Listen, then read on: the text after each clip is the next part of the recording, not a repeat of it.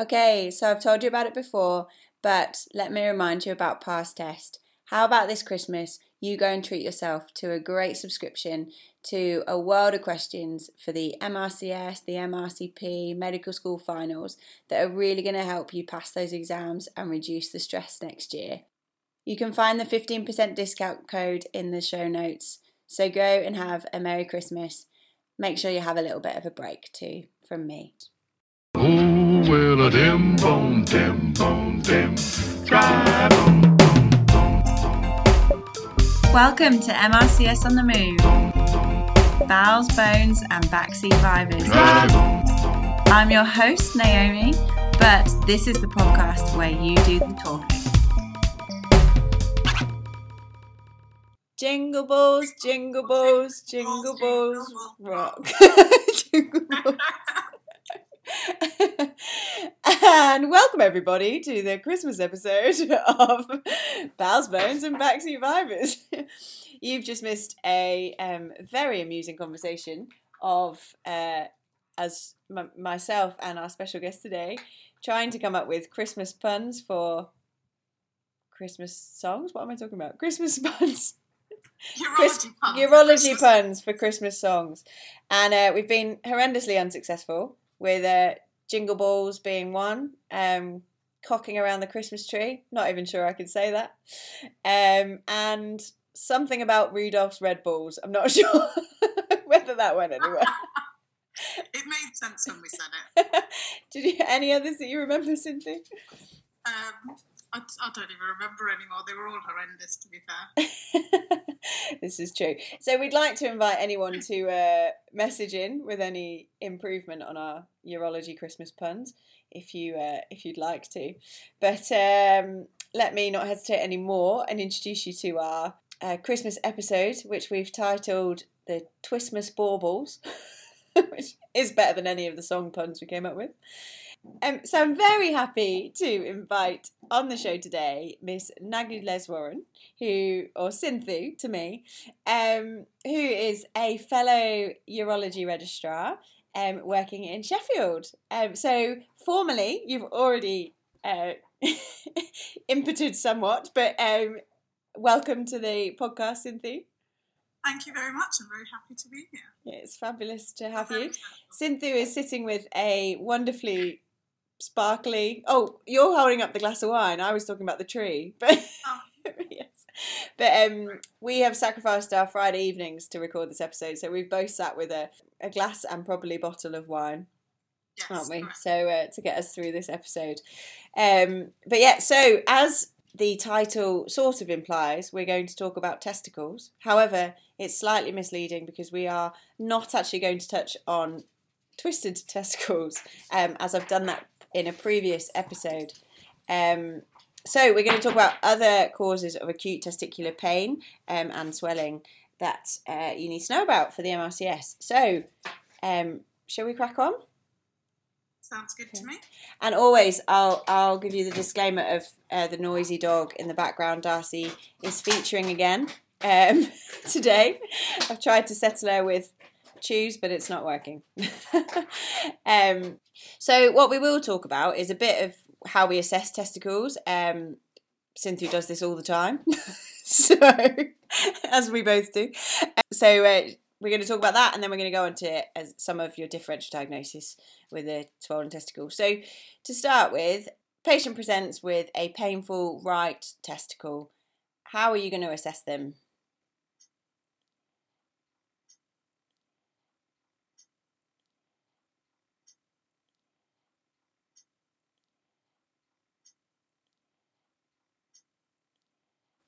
As with any presentation, you start with a history and then follow on with an examination. So, as I'm sure most people are aware, with testicular presentations, the history and examination is quite important because there are very limited investigations we can do. So, any patient with a swollen scrotum, you always want to ask the duration of the swelling, whether there's any associated pain, which side it's affecting, any red flag symptoms, of course, which I know you've covered testicular tumours in another episode. and generally ask about their wellness. Do they have any fevers? Do they have any weight loss? So as with any patient, you start with a general examination. So do they look unwell? Do they look a bit cachectic? Do they look like they're visibly in pain? Do they look quite fit and well otherwise? Then going on to a specific examination, so always do a full abdominal examination when assessing someone's scrotum, just to make sure there's no abdominal pathology as well. And then just focusing on the scrotum, look at where the swelling is, how big the swelling is, what the shape is. So, is it a continuous swelling around the testicle? Is it a separate swelling, not spelling, separate from the testicle? Does it feel smooth? Does it feel hard? All of those kind of things are very important. Another thing that's quite useful is whether it's tender or not. So there's a few things that are painful and non-painful swellings. Looking at overlying skin changes as well, so any erythema over the scrotal skin. Does it look like there's a bit of oozing or discharge coming from the skin, which could suggest an abscess? There's 2 signs that we tend to look for in testicular examination. Don't tell them. We're going to ask. So, okay. What is the friend's sign?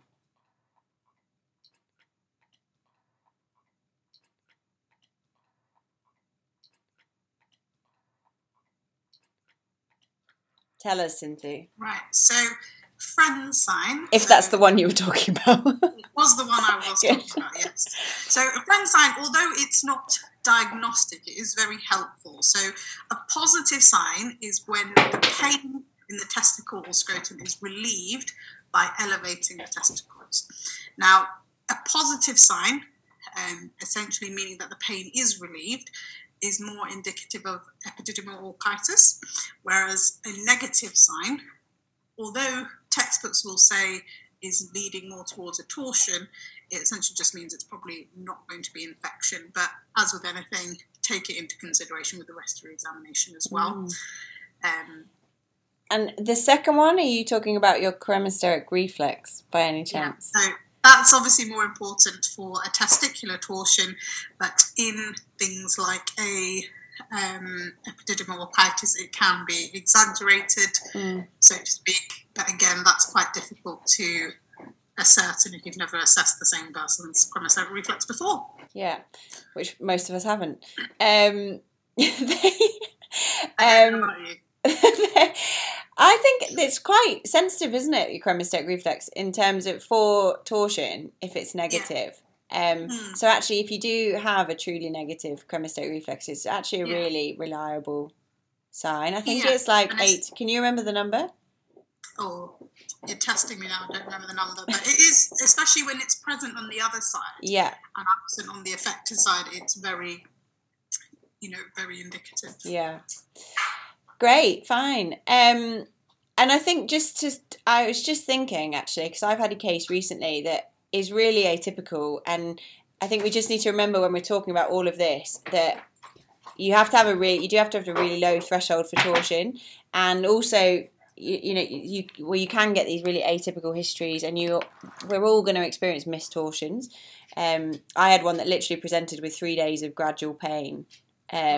Went away with antibiotics, came back and had a dead testicle. So we say all these typical things of each of them, but things do present weirdly.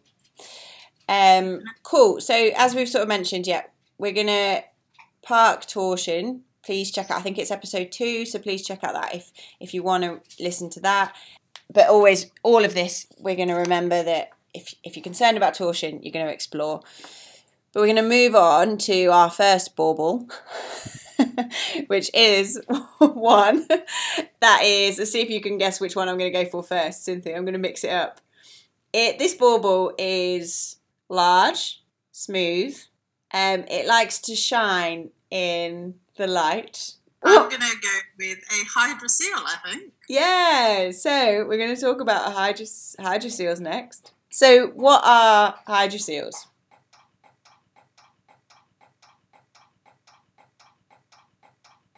So a A hydrocele is a collection of fluid around the testicle, which is contained within the tunica vaginalis. You can either have a primary or a secondary hydrocele, and it's worth remembering that in children, it's pretty much always a primary hydrocele, and that's caused by a patent processus vaginalis. Whereas a secondary one is more what we say is a reactive hydrocele, so in response to infection, a tumour, or a torsion, or trauma as well. So that's often a secondary element of the pathology. Now, they often present as non-tender, non-painful swellings. Oh, you've jumped ahead. That was our next question. So, how do they present?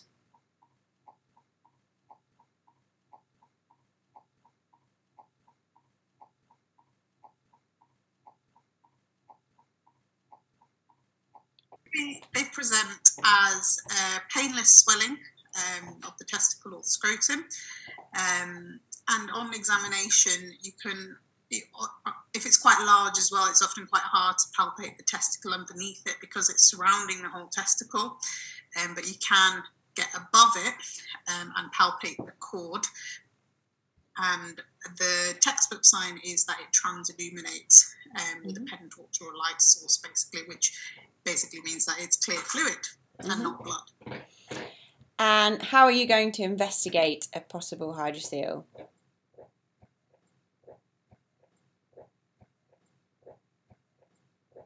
So generally they are quite easy to spot on an examination if they're large, but the smaller ones, and just to confirm a diagnosis, is an ultrasound testes, which is the diagnostic imaging of choice.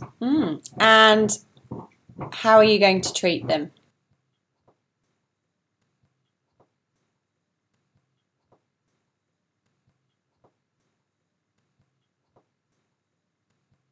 So generally it tends to be patient-led as well as clinician-led. So having a hydrocele has no adverse effects in terms of health going forward. It tends to be more of a cosmetic issue or a practical issue. So if you've got, a man with a very large hydrocele hanging between his legs, you often find that they say that they can't sit properly, they can't get to work, it's very obvious, and all those sorts of things, which is very reasonable.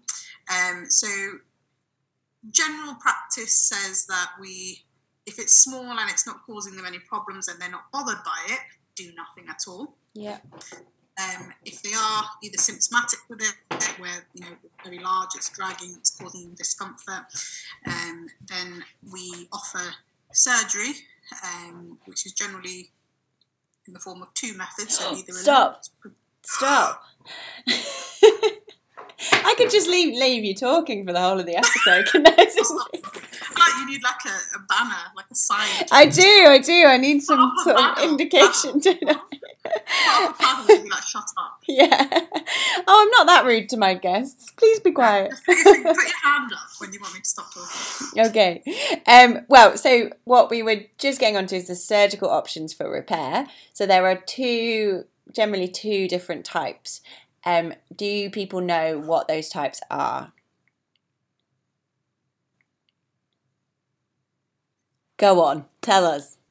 So the two procedures are a Lord's procedure or a Jaboulet's procedure. Not really any benefit or risk between the two of them. They're both very good. And it essentially just means that you're everting or plicating the tunica vaginalis to get rid of the hydrocele, but also try and stop it from recurring again. Yeah. I just find it's probably just surgeon preference, isn't it? It tends to be what the particular surgeon is more comfortable with doing, and that's what I mean. It's not really any preference in terms of technique or anything. They both work just as well. Yeah. So yeah. Cool. So that's our first bauble done. Okay, so going on to our next bauble. This one I only bought recently. And it's pretty large and can be reddish in colour and a little bit painful. I don't know how a bauble is painful, but we're going with that. What do you think it is? I think I can put money on that. That's probably epididymoorchitis. Yay, it is.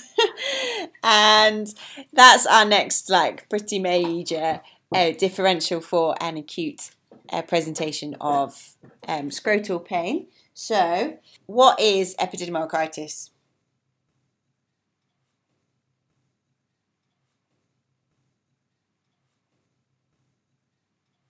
So, epididymoorchitis is a clinical presentation, involves pain, swelling of the testicle and the epididymis, with some associated symptoms which may or may not be present, which can include erythema of the overlying skin, infective lower urinary tract symptoms such as dysuria frequency, and also systemic signs of infection such as fever as well.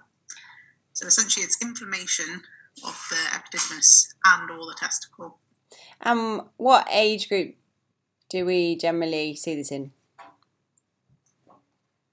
So although it can affect anyone, you tend to see it in two peaks, so either 15 to 30-year-olds roughly, and I'm sure we'll go on to talk about organisms in a bit, or over 60-year-olds. Okay, so what are the different causes of a epididymoorchitis?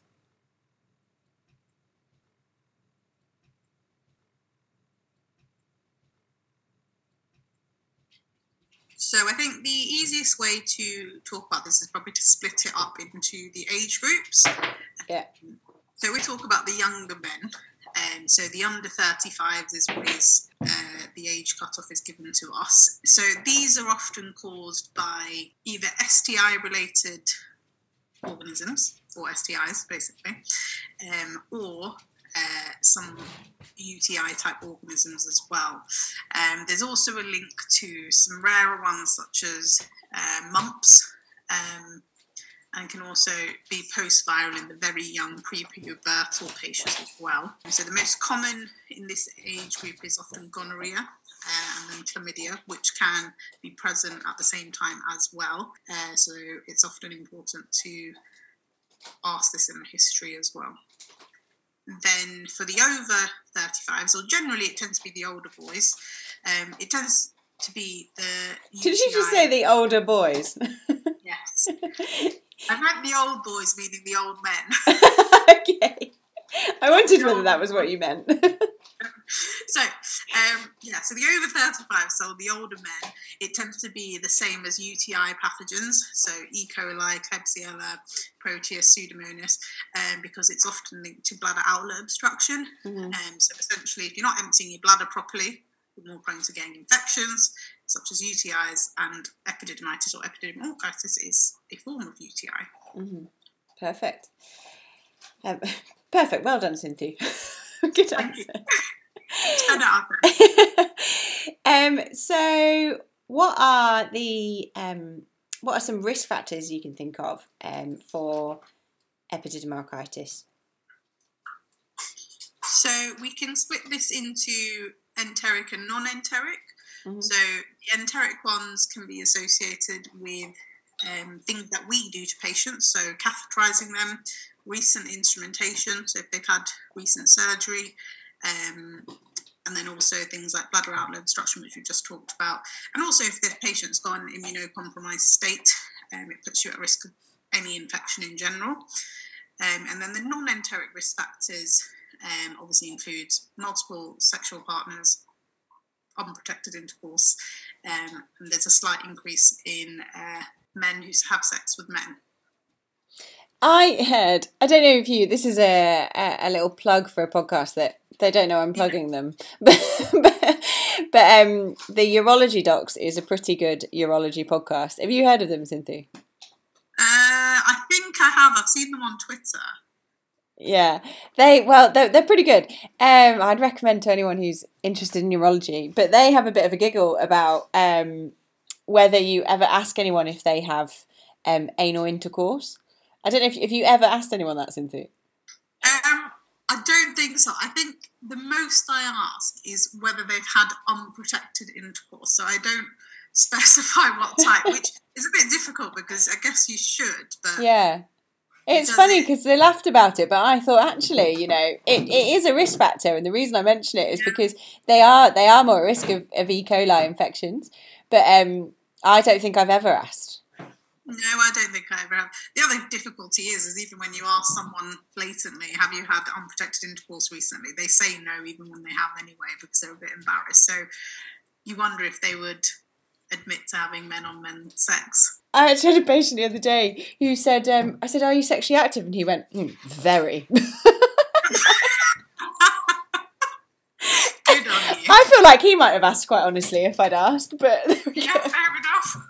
Anyway, so there we go. Yeah, so some risk factors there. So just to hammer that point home a little bit, can we name some main things that in the presentation that would help us distinguish between torsion and epididymocarditis? Because these are the main two that we need to distinguish between, aren't they?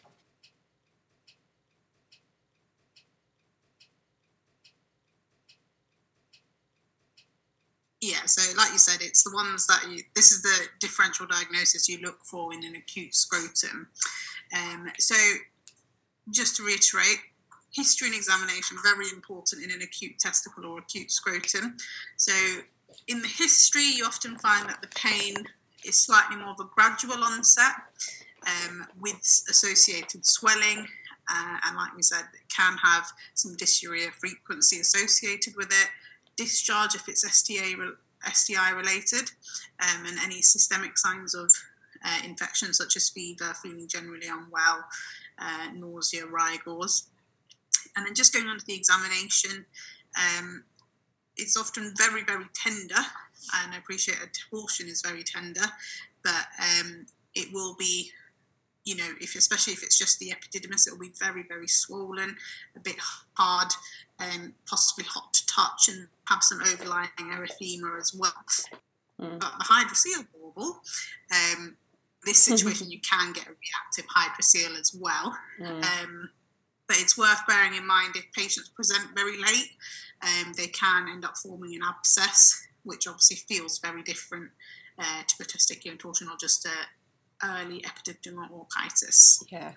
Epididymocarditis can be incredibly painful, can't it? Like, I've seen some people that you think, oh, you must have a torsion because they're in so much discomfort. But of course, yeah, but they're just they'll be jumping off the table. Yeah. When you're examining them because everything's just so swollen and inflamed. Yeah, yeah. So how do we investigate these patients?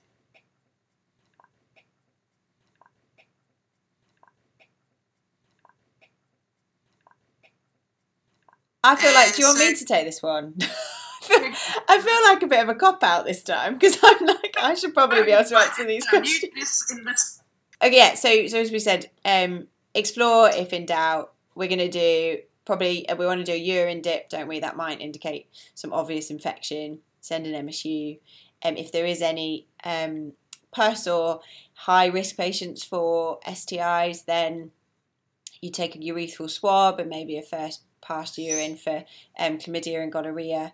And then just as an aside, if you do think there's any sort of history of mumps, or then you do a viral PCR for that. I was looking at the guidelines, and there's not really any clear guidelines on the imaging, but generally most people will do an ultrasound scan to aid diagnosis. We sort of say it is a clinical diagnosis, but we do it to aid it. And then can anyone tell me how much percent of tumours, testicular tumours, present as acute testicular pain? Cynthia, do you want to tell us what that percentage is? So it's about 10%. Yeah. So it may pick up heterogeneity or abscesses or ischemia or hydroceles and other things as well. So how are we going to manage these patients?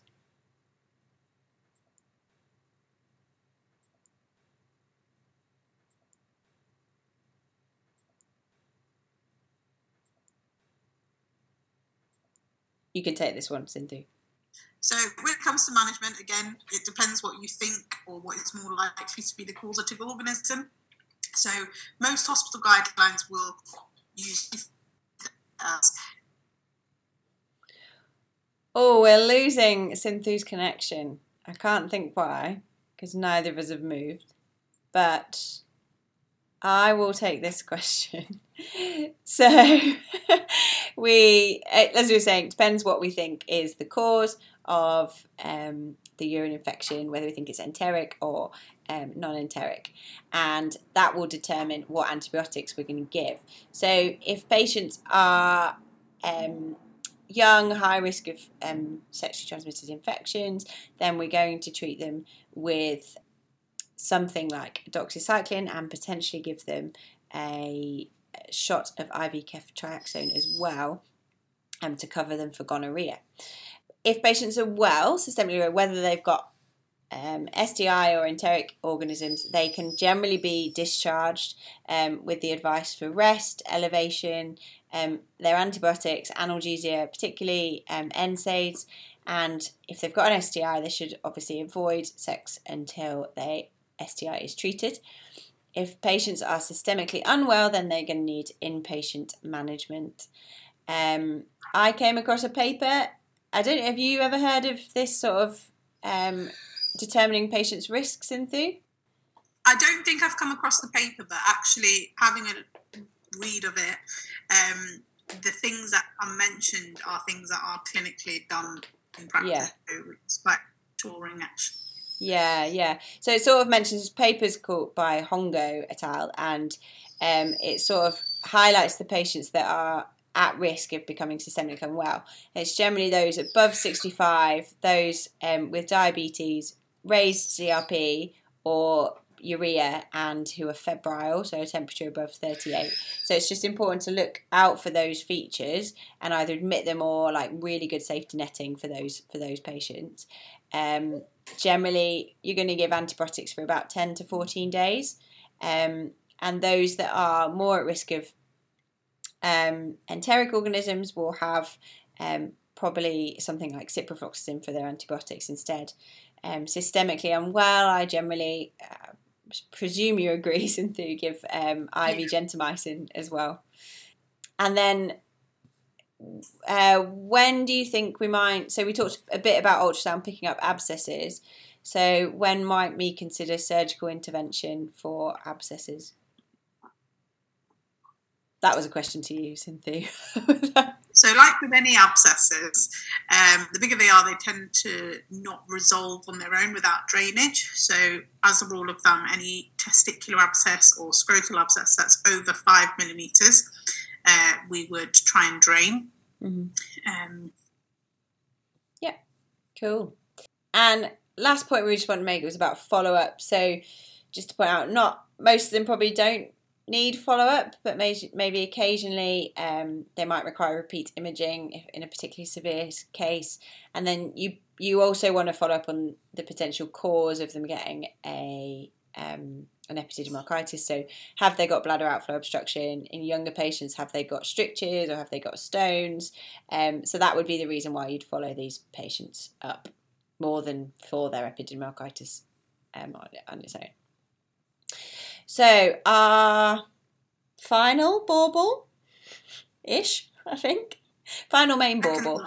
The only thing I can think of, this is like an acorn-like bauble that's a bit, bobbly, uneven. A bit of an awkward bauble. An awkward bauble. An bauble that's not as smooth as the rest. Exactly. What bauble are we talking about now? So this bauble is varicocele. It is, yes, absolutely. So what is a varicocele? A varicocele is a collection of dilated veins within the scrotum. So it's from the pampiniform plexus and the spermatic cord, which forms the swelling. Perfect. And what forms the pampiniform plexus, specifically veins? A little bit of anatomy for you. So this is formed by the internal spermatic and the gonadal veins, which form a plexus around the spermatic cord. Perfect. And what are the common causes of a varicocele?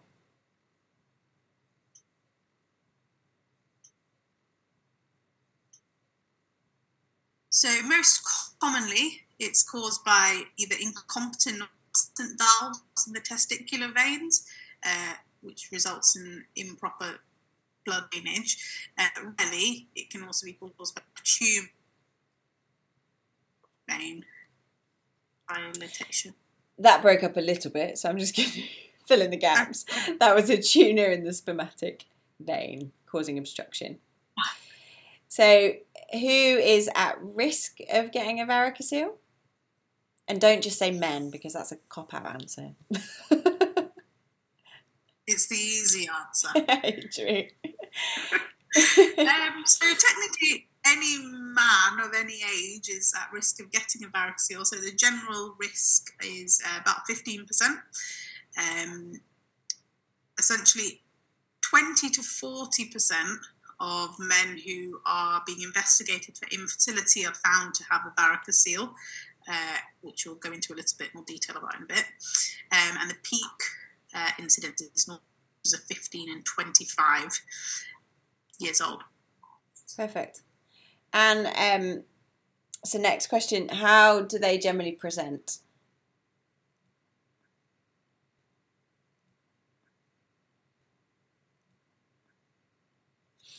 So 90% of them occur on the left side. So why is this? Why do they occur on the left? So like with most things, relates to the anatomy. So there's a slight variation in the testicular artery anatomy on the left side, which drains into the left renal vein, whereas the right side drains into the IVC. Perfect, yeah. Which means that the left testicular vein can get compressed between the SMA and the aorta, and there's also less valves in the left renal vein, left testicular vein as well. Yeah, I think it also there's that, it's about the angulation of the vein, I think, isn't it? How it, you've got that 90 degrees insertion of the vein, and then slightly more acute angle. Yeah, exactly. So left side much more common, and in terms of then how patients describe them, they often so they're not often painful, but they can be, but they're described as sort of heavy dragging sensation. They might get a swelling, and generally it's affected by position. So Cynthia, what's maybe a better way I could have described this bauble? Oh, I don't even know. Like a bag of worms. Like a bag of worms. The bauble is a bag of worms. Who would want a bauble that's a bag of worms? Hey. Okay. So moving on. So what is the link with infertility then? Why do patients get infertility who have varicoceles, or why does there seem to be an association?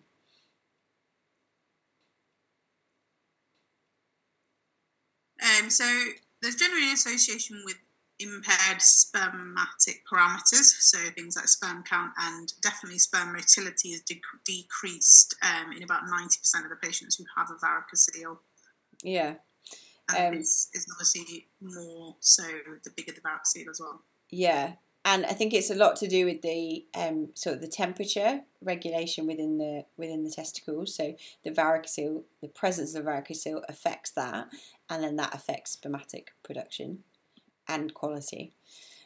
So how do we grade varicoceles?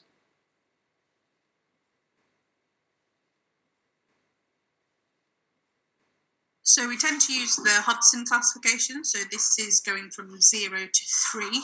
So essentially subclinical, small, moderate, and large. So a grade 0, which is subclinical, is only detected on Doppler ultrasound. So it's not affecting the patient, and the patient's not really aware of it. Grade 1, small one, it's only palpable on a Valsalva maneuver and isn't visible on examination. Then grade 2, which is a moderate varicocele, so it's palpable without a Valsalva maneuver, but only on standing during examination. And then the highest grade, grade 3, is a large varicocele, which is palpable and visible through the scrotal skin without any maneuvers or position. Perfect. I keep saying perfect. I feel like I'm being really patronising. I'm glad that you approve of the answer. At least I'm Just so getting you're all aware, Cynthia was my registrar last year. She's It's fine. definitely more senior to me. At least I get the reassurance that I'm not stupid. Yeah, true. Okay, so when do we fix hydroseals? Yeah, so we don't always have to fix them, like hydroseals. If they're not bothering the patient and they're not causing problems, you can just leave them be. In situations where we would, infertility, obviously we've spoken about a lot, is probably a very good indication, probably the strongest indication to fix a varicocele, to try and improve the fertility. So the American Society on Reproductive Medicine essentially suggests fixing a varicocele if all of these conditions are met. So essentially, if it's palpable on physical examination, so a grade 1 to 3, if the patient and the couple are known to have infertility, and if the female partner has normal fertility or potentially treatable cause of fertility, but the male partner has an abnormal semen parameters or abnormal results from the sperm function as well. Mm-hmm. Yeah, and just to decide, you can fix it. We mentioned they don't normally present with pain, but if there is a varicocele and the patient's presenting with chronic testicular pain, it could be, you could approach fixing it as an option. Okay, so what are the different management options?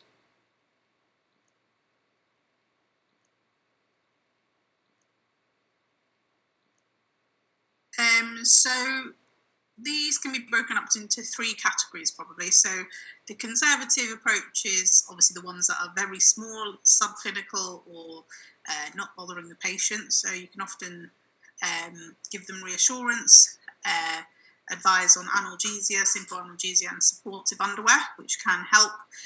You often find these patients say that it's worse towards the end of the day, just because of gravity.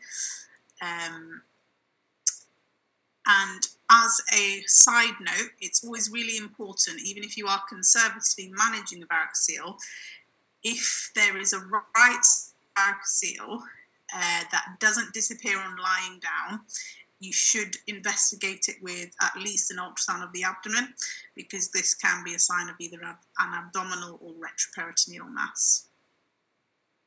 Then just going back to the management, so this can be done surgically or radiologically.